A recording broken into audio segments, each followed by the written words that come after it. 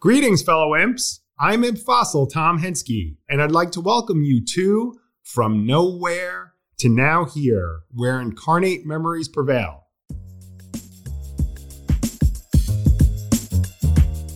Like many incoming first years, I entered the university a blank canvas. You get it, nowhere. But 4 years later, I grew to now here. And when I look back at that transformation, it was the friendships that I built through the imps that were a huge part of that growth. But where did everyone end up?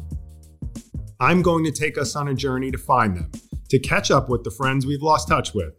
And in doing so, my mission is to rekindle these amazing relationships.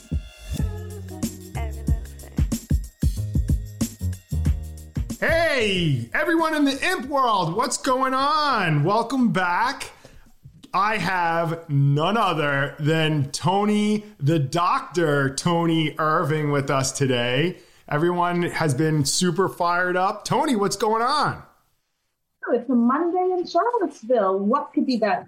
Not much could be better. Charlottesville is where we all aspire to move back to, right? So this is, I'm really excited to talk to you today. We've been hanging out on the Imp Zooms the last couple of months, and I knew you would be an awesome guest. So I'm just going to jump right in. So tell me about it. I know you grew up in Philadelphia, then you had a detour to Chicago. You were in Charlottesville, but I want to hear, tell me about high school and how it led up to Virginia. So I grew up right outside of Philadelphia in a suburb called Springfield Township, and which ended, so a lot of imp connections, but there were a bunch of people who ended up going to UVA, and I remember coming down in senior year, and they had this thing called like Fall Fling, and I hadn't even filled out my application, but after the tour and meeting with students, I was just on fire. We got this Dean Blackburn speech, about coming, not because everything's perfect, but if you're ready to make a difference and change things. And I was like totally indoctrinated after that. There was nowhere else I was going to college. And as a matter of fact, UVA is the only school I applied to.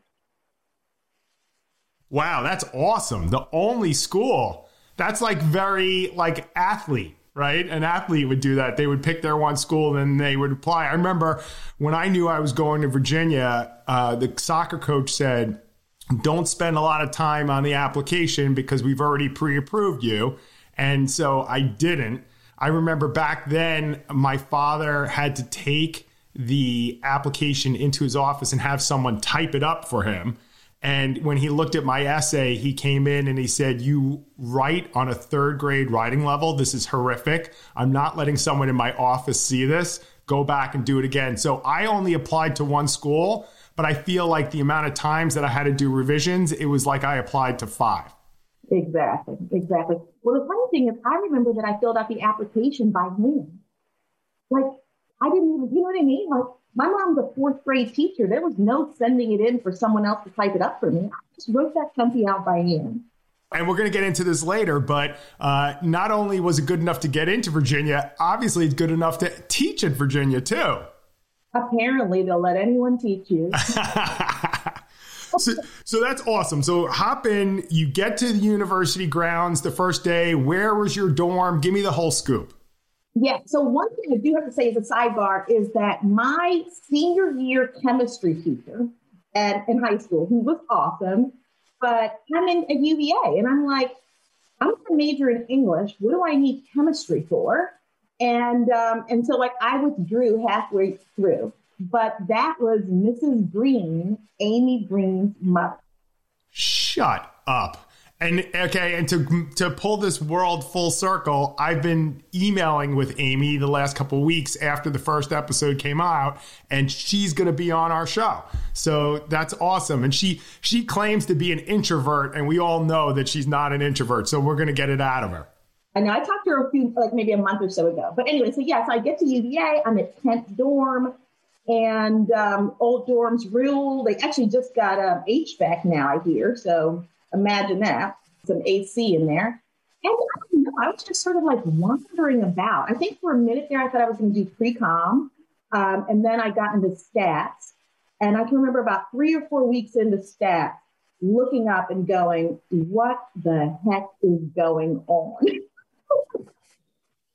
not doing this. I was like, I got my withdrawal, passing, and rolled. But yeah, so then I decided to major in English because I just love literature and reading and all of that. And my mom was like, what do you think you're going to do with an English degree? How do you think you're going to feed yourself? Whatever.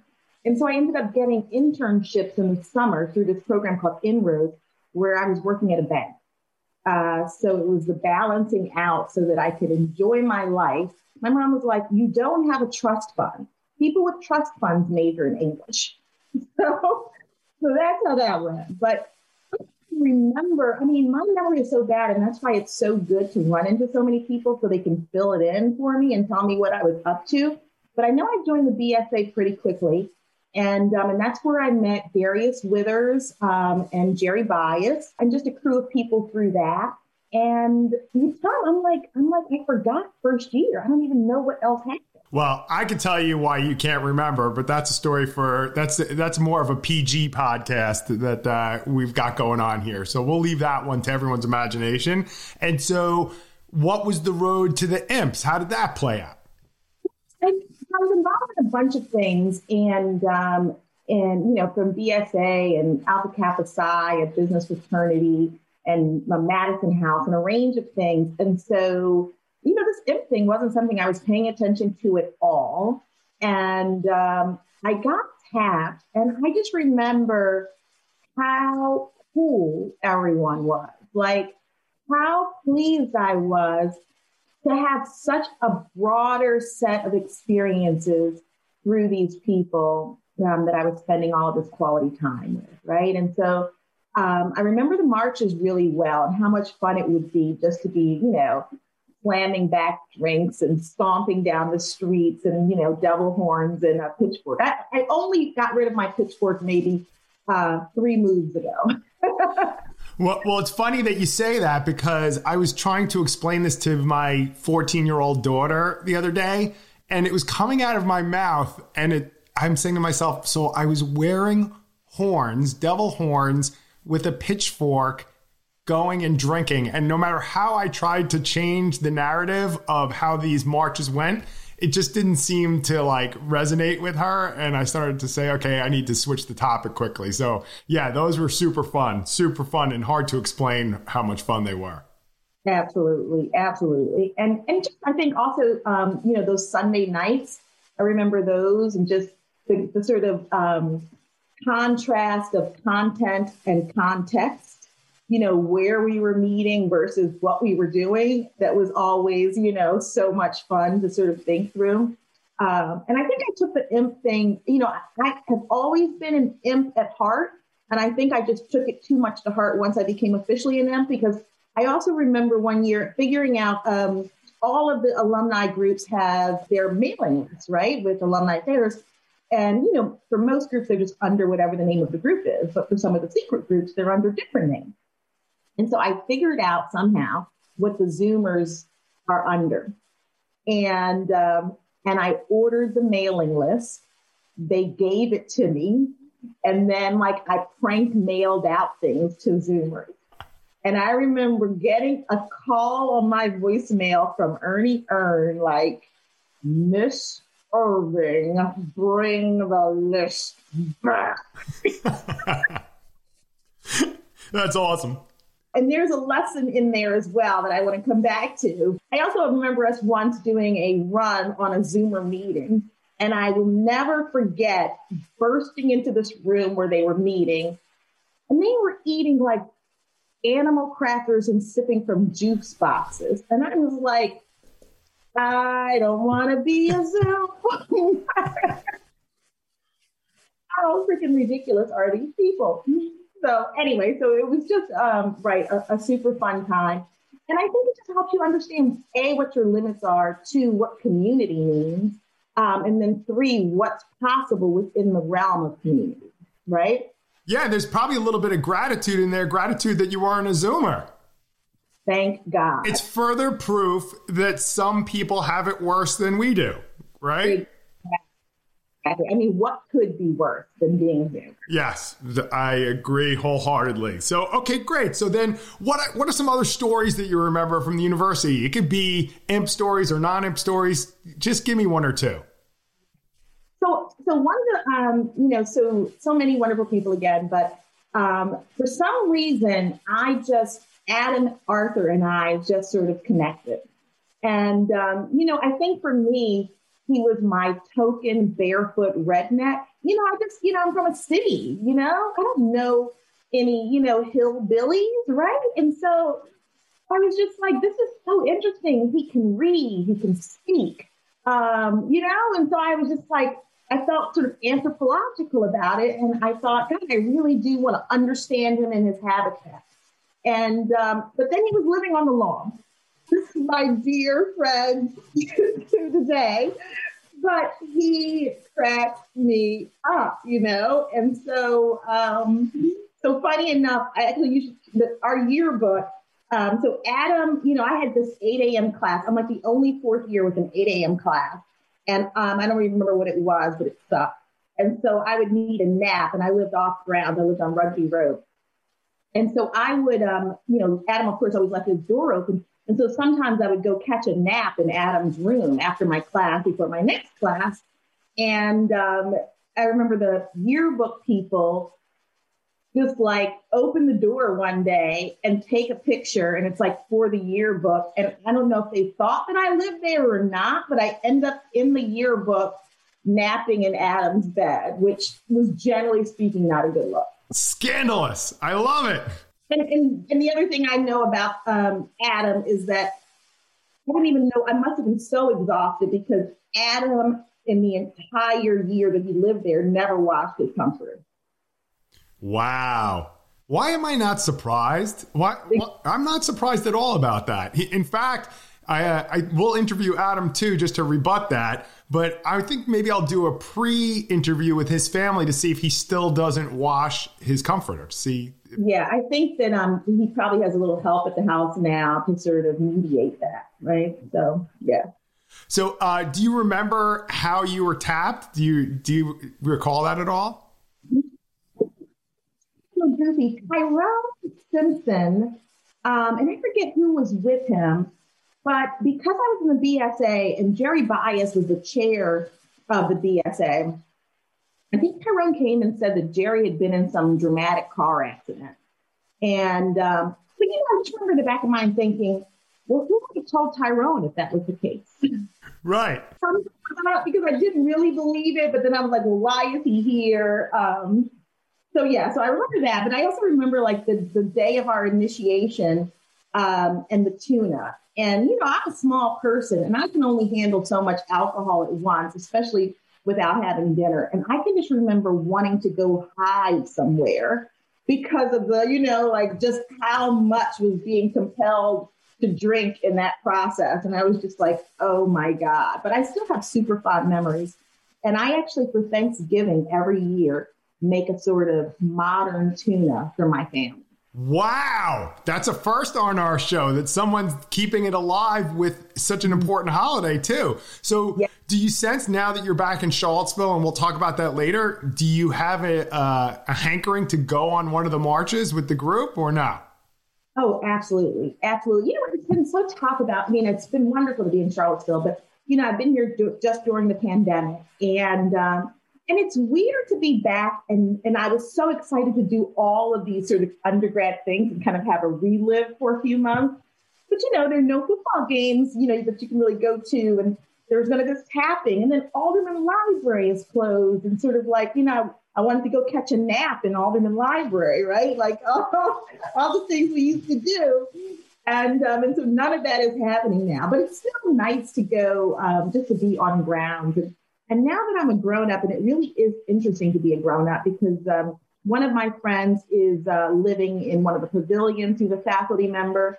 And so now I'm sitting on the patio, at the terrace at a pavilion drinking, looking down at those little people down there, having their fun. And I feel like I'm having a better time.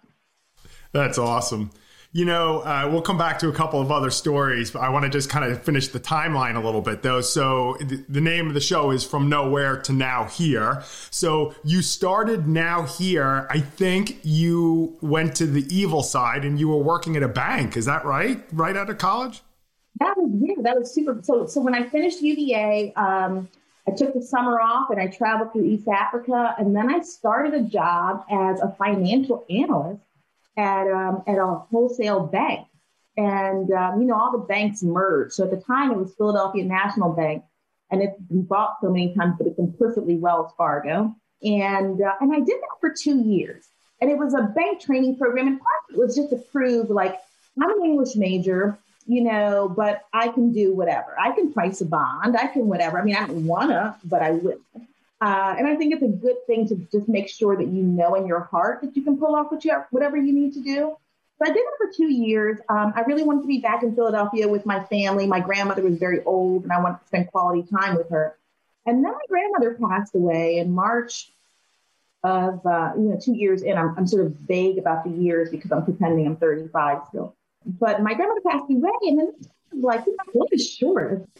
Because you're trained, like, you need to make money, you need to do certain things. And I was like, but what makes me happy? And I wasn't sure. But what I did know is that I majored in English for a reason. I really did love literature. And as a matter of fact, I had been in this, sort of whatever, honors English program where there were like 12 people in UVA, and everyone was going off to graduate school. And I remember my advisor at UVA saying, everyone's asked for their grad school letters of recommendation. Why haven't you asked? And I was like, I'm trying to take the vow. And so I was like, forget this, English stuff. So, but after the 2 years, I was like, you know what, I do need to have a better kind of thoughtful experience in life. And so I quit my job. I applied for grad school. I ended up getting a Rotary Ambassadorial Scholarship, and I went to England for a year. And did my MA, which was super fun. And then I came back and I did the PhD at NYU. And oddly enough, I don't even think I knew where South Bend, Indiana was. But I got recruited in my first job out of the doctoral program by Notre Dame. And I only went to the interview because, my advisor was like, it's Notre Dame, you have to go. And I was just like, huh? And then I realized that it was an hour and 20 minutes by car from Chicago. And I've always had this kind of hankering about Chicago. And so I took the post at Notre Dame. I lived in Chicago in Hyde Park in the UChicago neighborhood. And, you teach twice a week, Tuesdays, Thursdays. So 7 months a year, I was commuting down there an hour and 20 minutes each way. And it was awesome. To have the best of both worlds, right? And so I did that for quite some time. But then I had another moment where I was like, is that all there is, right? I feel like Bette Midler. And so I wanted to do more that was actively engaged in the world. You're teaching these super bright, privileged kids, right? Everyone's driving BMWs and Range Rovers. And they've all got internships at CBS and Goldman. And, you're teaching at seminars, 20 kids, in a seminar, 2 each semester, 80 kids a year. And you're like, yes, I am influencing future leaders, but the world just has profound needs. And is this enough? And so that was right about the time that Barack Obama became president. And I had I know about Barack Obama, which is an odd, Chicago kind of thing. And he and I had the same personal trainer at the gym. Actually, my Barack Obama story is a good one. So I'll tell you quickly. It's funny. So we're going to this gym, and, I don't talk to anybody at the gym. And one day I'm in Powell's bookstore, and I see on the $2 bin this book, and the guy on the cover of it looks like this guy at the gym. And so it's like $2. So I buy it, and I'd never spoken to the guy. And so the next day I go to the gym and I walk up to him and I go, is this you? It's Dreams of My Father. And this guy is just a little state rep, right? And so he was like, oh my God, where'd you find that relic? Blah, blah, blah. And we chat. And he was teaching constitutional law at UChicago, and I was teaching law and literature at Notre Dame. And so we just became friends. And I had him sign my book because as academics, you always ask someone to sign your book, right? So it's kind of cool now that I have, this sort of $2 Dreams of My Father, signed by Barack Obama. So that was that. So I thought, it's Camelot now, right? I'll go and do that work. And in the process of interviewing, I ended up meeting the new governor of Illinois. Our governor, Blagojevich, got impeached, and I got recruited to come on board. And it was just like a way better job, right? So I ended up leaving Notre Dame to become deputy chief of staff to the governor of Illinois, which was an awesome experience. And I did that for 4 years, and I left there and ran a social impact fund in Chicago. It was really a philanthropic fund of funds. A bunch of corporations pooled their dollars, sort of pre-ESG, to think about how they could have a real direct impact on some key issues going on in the community. And so that was awesome. And I did that for a good 6-7 years. And then I came here. So that's amazing. Did you have maybe some thoughts that maybe you wanted to go deeper into politics at that point? Or did you know that was just a pit stop? Yeah, I had no idea what a deputy chief of staff was when the governor offered me the job. I was just kind of like, what?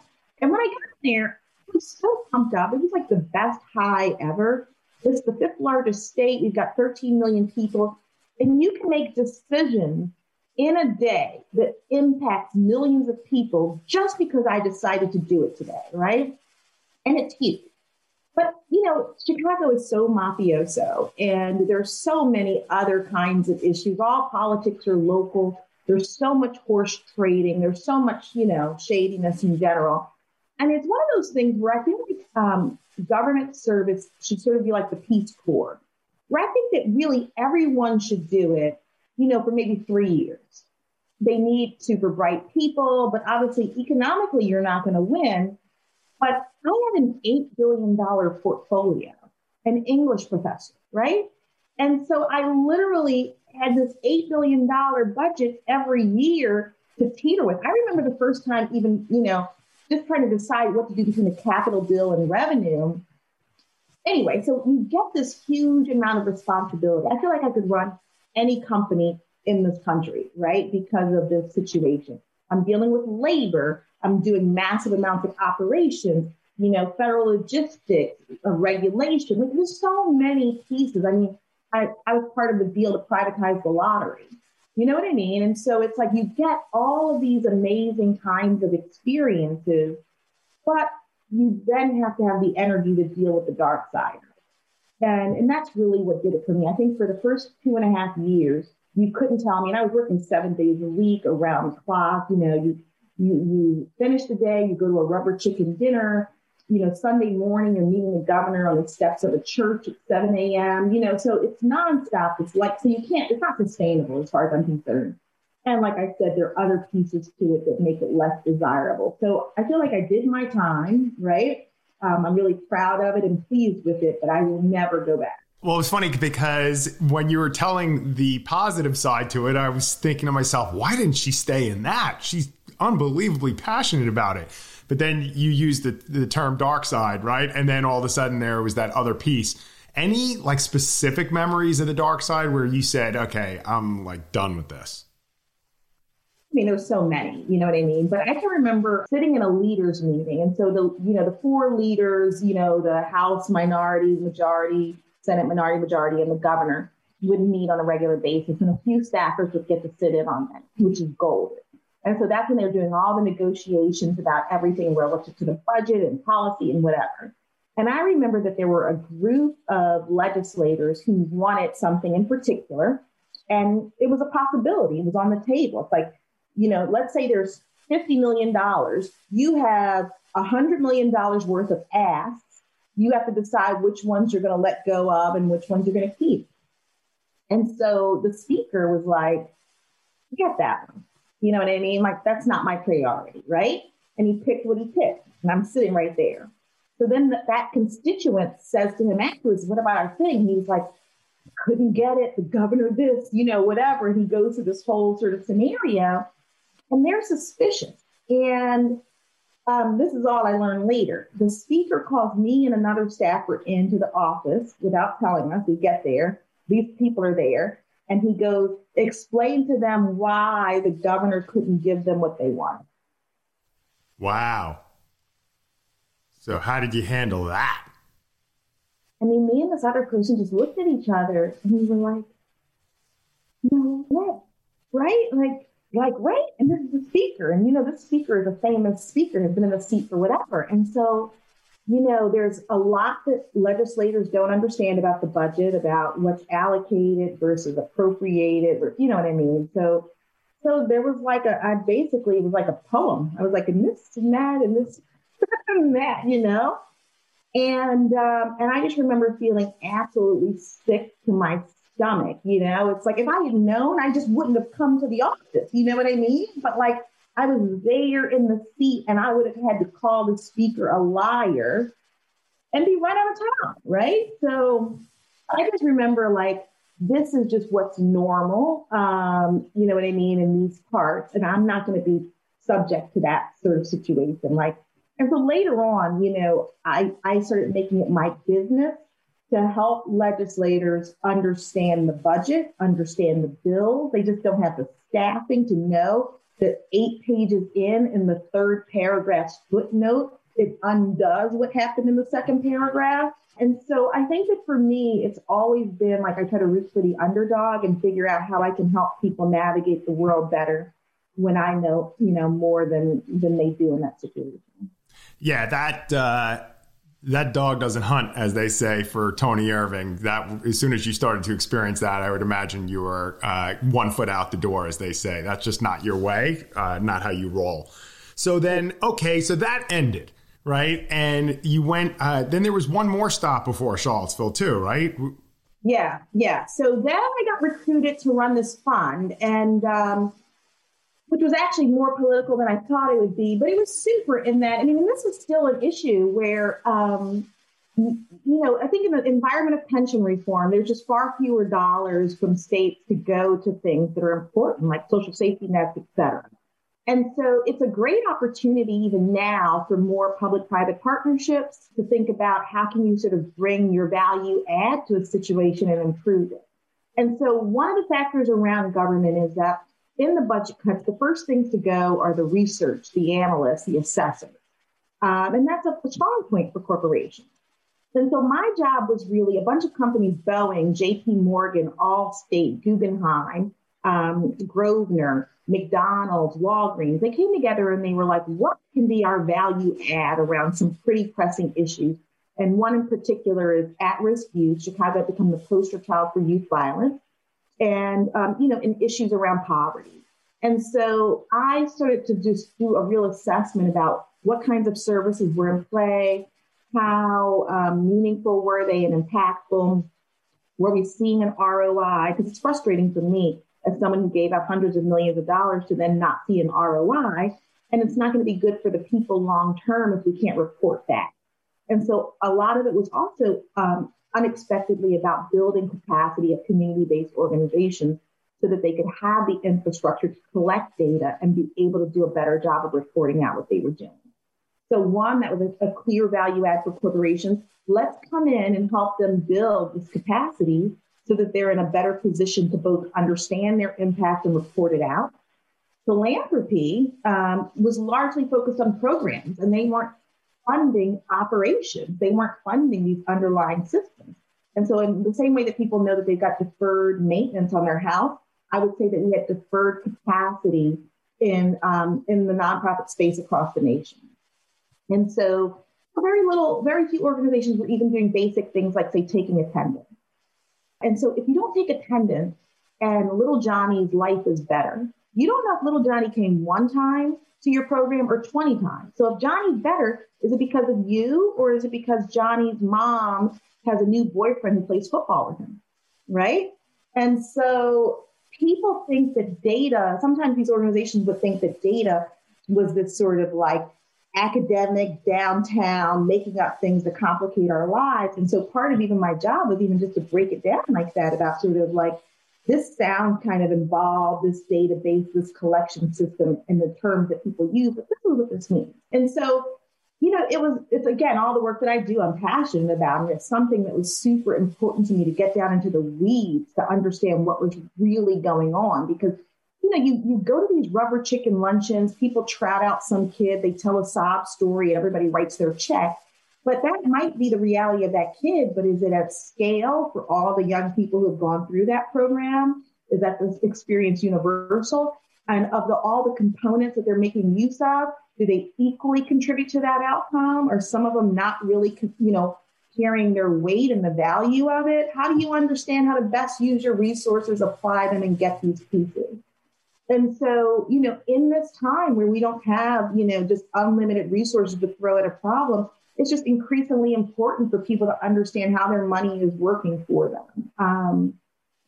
So that's something, and, I'll say that, and we had all these, so Exelon's CEO, Chris Crane, was on my board, and they immediately went about, they've been given to things that I care about, theater, symphony, et cetera. But they were like, we want to see better impact in a specific way. If we spread ourselves across 20 different, vectors, how do we know what we're changing? And so they really doubled down in specific youth-serving areas as a result of being part of this collaborative.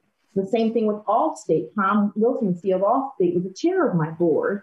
And so I had some really amazing CEOs in the, you know what I mean? Like we're just like you and I are. We're sitting around with a drink or playing golf or having coffee and just trying to figure some things out. And so it's a perfect segue now to being back at a business school, and especially doing exec ed, because I'm really into corporate strategy. I love to think, I think I've been spoiled where, I love to talk to CEOs about what their issues are and help them sort of solve their problems. And, not just around their philanthropic or their social, but how it connects to their people, how it connects to their policy, how it connects to community engagement and government affairs. And so all of that's exciting and fun for me. And I enjoy both in terms of helping leaders in exec ed and in training future leaders in the residential MBA.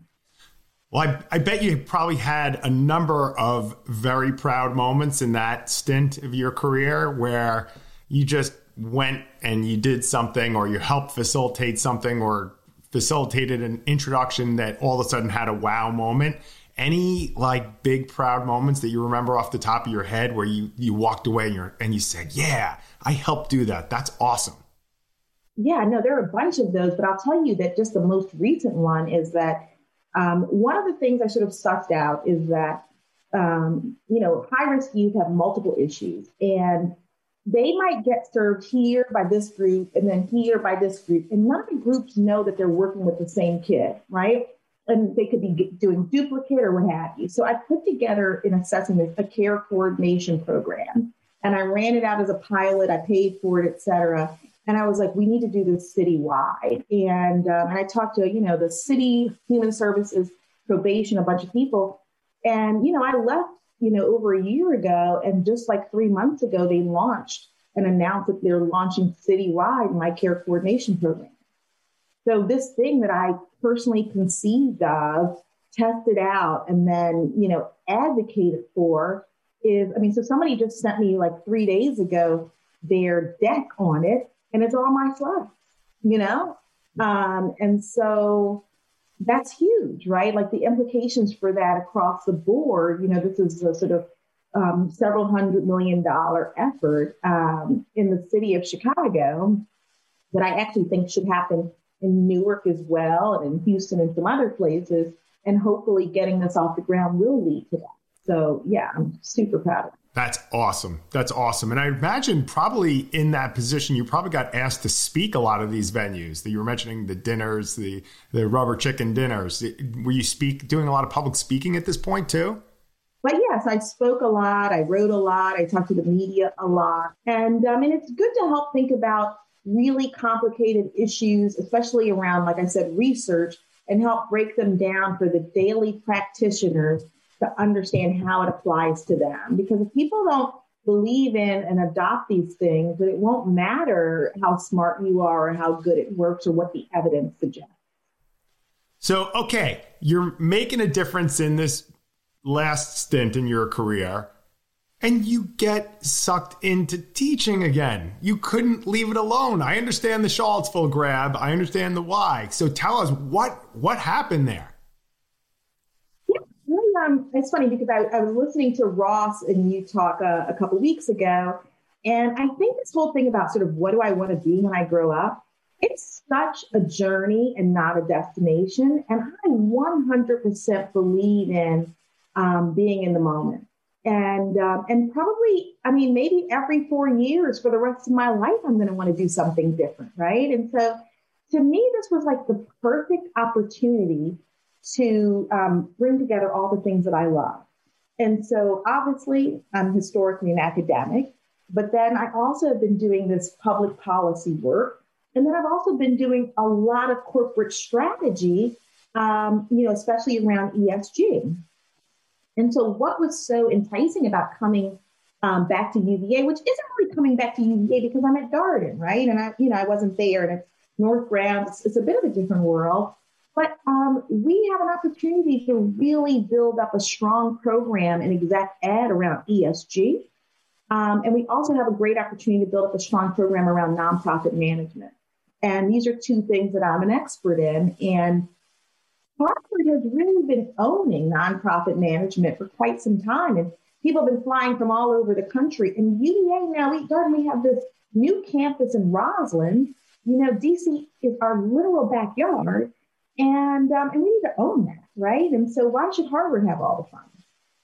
So I'm pumped up about building up those two areas, ESG and nonprofit management, and then really making us a center for the kinds of cross-sector partnerships that are going to be at the backbone of strong mission-driven environmental, social, and governance initiatives going forward, and just how companies think about the larger stakeholders in their world. And I think I'm a pragmatist, and I would say that a lot of the ESG, discussion is kind of bogus, right? It's like people want to see these things.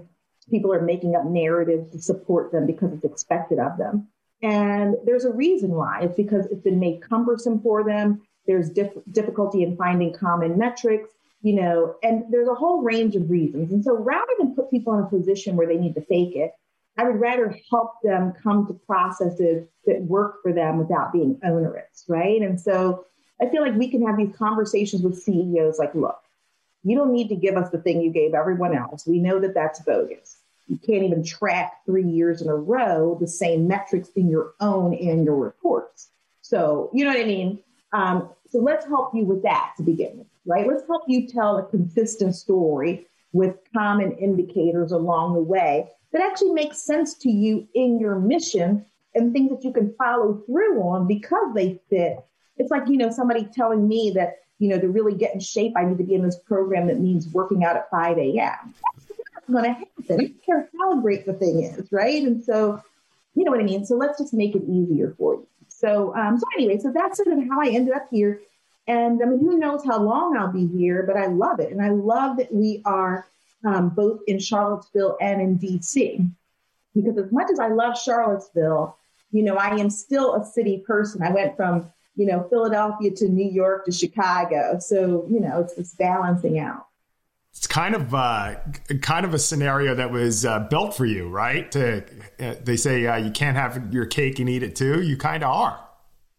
I really think I am. I'm both having my academic cake and my corporate cake. I'm having my intellectual cake and my practitioner cake. I'm having my hiking, nature, Charlottesville cake and my museums, restaurants, city cake.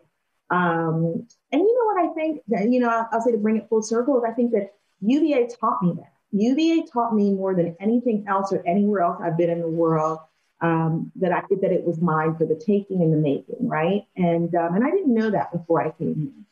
So it's awesome. Well, it's interesting to ask you this next question because it's you have a completely different perspective than most of our other guests will have. And it's about what would you tell a UVA student, and let's make it specific, a UVA IMP student, since this is an IMP podcast. What words of wisdom would you give them? And the irony to it is that you're doing this every day for a living. You're giving words of wisdom. So, think about it in a higher, more philosophical perspective. What would you say? Yeah. So what I would say, and I want to say I have my own regrets from undergrad if I had to do it again, but I would just say take the road not taken. You know what I mean? Travel the odd path. We have a tendency, I think, as undergrads at UVA to understand a certain way of being. Like, you know, we go to Bodo's, we go to drink beer here, we have these traditions. And as much as I value tradition, don't let tradition define your experience so that you miss details, moments, opportunities that seem, you know, sort of off the plan. Because I think that's where the gems are. That's where you learn and discover more about yourself. And you get to test yourself in different kinds of environments, right? Because one of the things I see with these CEOs is that they have these echo chambers where people just affirm everything they say. Brilliant, John. Oh my goodness, Michael. Yes. Right. And so when I come, because, you know, they don't pay me to tell them tell them what they want to hear. And I'm like, well, that doesn't make sense for these 3 reasons. And this isn't going on. They're shocked. And the other piece I think about is the things that people just have blind spots in. When I think about, say, product and the snafu they had of putting out items that were so clearly Black-based. And how many people did that have to go through to get approval without anyone being able to make that comment, right? So you don't know what you don't know until you get out of your echo chamber. And it won't be some sidebar, nice to do. It'll be crucial for your greater success. That's awesome. Are you having flashbacks from any other stories or memories as you're walking around grounds? So they've done so much development here at UVA. There's so many new buildings and new things. And so, but yeah, like, you know, it's like I go by all the time. There used to be the Black bus stop. And so it's, you know, the kids don't do that anymore. And I'm like, who are these people, right? And so every time I go there, I feel like I should take a selfie and send it to friends and so forth. But I'm on the lawn a lot, and I just have so many great memories of all of us hanging out on the lawn and drinking tuna and sitting there or playing Frisbee. And, you know, just the games. I went by the stadium the other day, and I'm like, oh, my God. I mean, way nicer situation than when we were sitting up on the hill, right, with the goalpost. So everything's dramatically improved, and, you know, just thinking about, you know, how we navigated the world and how much better. But the corner is still so much the same, it feels. And the Biltmore is still there, and the Verge. I had brunch at the Verge one day, which was awesome. But yeah, I mean, it's just super lovely to be here. I can't believe that I didn't hike Shenandoah more. You know, I'm like, I can't car the entire time. And I cannot believe that I wasn't like hiking Shenandoah like every other day, right? Because that's what I'm up to now. So it's a good second chance. You know, you're like that New Yorker who lives in New York when they graduate, and then they move out to the burbs and they realize they didn't do this, they didn't do that, they didn't go to this museum, and you say, gosh, I wish I had thought of that. And now you're getting to redo some of that stuff and just Exactly. And it is just awesome. And you know, I'm literally right around the corner from Blank, you know, a few minutes away from Phlegm. And you talk about incarnate memories prevail. It has been just phenomenal. I mean, Blank and Phlegm and I stayed in touch the whole time anyway, as did, you know, Adam and Brian Grant and Tawny and Nicole and, you know, just a pile of people. But, you know, Ross really was onto something when he pulled these calls back together. And being here reminds me, I will say that coming out of Chicago, where I was for so long, and being in a certain kind of loop, you're looped in and you do so many things and you're on this scene, but it's entirely different than being with people who knew you when you were 18. And I feel like, you know, no matter who I am, what I do, where I am in the world, these people will always accept me, welcome me, and have my back. And so there's just something dreamy, you know what I mean, about, and being able to watch, like, you know, Blank's girls grow up. And what they're up to, and to meddle in their lives, you know what I mean? And so it's just all super fun. And I feel just tremendously blessed, you know, for this moment, for however long it lasts. I was having this conversation with someone, and the beauty of 18 years old, the 18, 19, 20, when we were there, is that there was no agenda. right? You were just hanging out with people to hang out for the sake of hanging out. There was no like thought of, oh, maybe if I hang out with this person, I'll get this piece of business or this door will open and I'll need to network. There was like no concept of that. And I think, what I would want someone to go back and tell me is just to enjoy that part of it too, that you're just keeping it real, right? And the beauty of it now with our imp group is that's how we all became friends, by just keeping it real. And so it just translates to a better relationship in our adulthood, just because we knew everything about each other. You knew the good, you knew the bad, you had it all. And probably not a lot's changed in the fabric of that human being since. Exactly. That is so spot on. I don't even know, and which is kind of interesting about this, I don't even know what anyone does. You know what I mean? Like, I only just found out what Smitty does, right? Like, of course, I know that Blank's an attorney, but you know what I mean? Like, it doesn't really resonate. So I don't know if people make $100,000 a year, $1 million a year, or $10 million a year. Like, I'm just like, who's got the bourbon? Who brought the cups? You know what I mean? Like, are we hiking tomorrow? I have no conception. Like, if you said to me, if I need anything, just let you know that I am going to like work on my serve with Blank, right? But other than that, I'm like, that's awesome. Well, it's a unique space for us, right? So go ahead. So I have the question that I like asking people, and it's more just a fun question. And it's this, it's what is your favorite word with the letters IMP in it?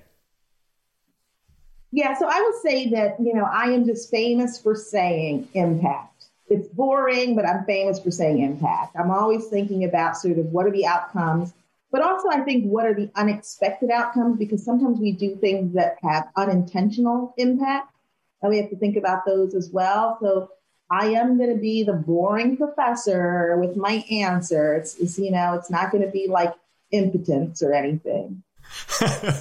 Well, at the end of the day, I would have picked that word for you. And I mean it in a positive way, because you and I have a lot of fun when we catch up. And so impact is really what you're doing. You've been doing it all along, every step of the way, whether it's being a teacher. I mean, you've really been a teacher in almost every step of the way. Whether you were formally given the label of teacher or professor, you've been doing it. So this is awesome. It has been so great catching up with you. I know this episode is going to get a ton of play because there's a lot of people who want to know what you're up to. I would just tell everybody that to make sure that you're spreading the news about this podcast. There's no commercial intent to it. But I don't have all the email addresses or know the people. And eventually what I'd like to do is to expand our viewership or listenership, it's probably, where we're inviting people who are younger than we were that we didn't know, and people that were older, Tony, than you and I that we didn't know, to make them be a part of that. So anyone listening to this, forward it to your friends. Make sure that they ping me an email and say, hey, can you add me to the list? And also, if you're listening and you will grant me an interview, as opposed to making me have to come knock on your door, that would be awesome. And as all of these are, please rate it 5 stars. I don't know why someone just told me to do that. I can't imagine that this podcast is going to go outside of our relatively small imp circle, but rate it 5, because if the Zoomers have one, we're going to rate them 1. So let's get all of our 5s on the board. The Zoomers aren't that creative. That's a great thing to end on. I love it. A Zoomer dig. Tony, the doctor, Tony Irving, thanks for joining us. It was great seeing you today. Thanks for having me, man.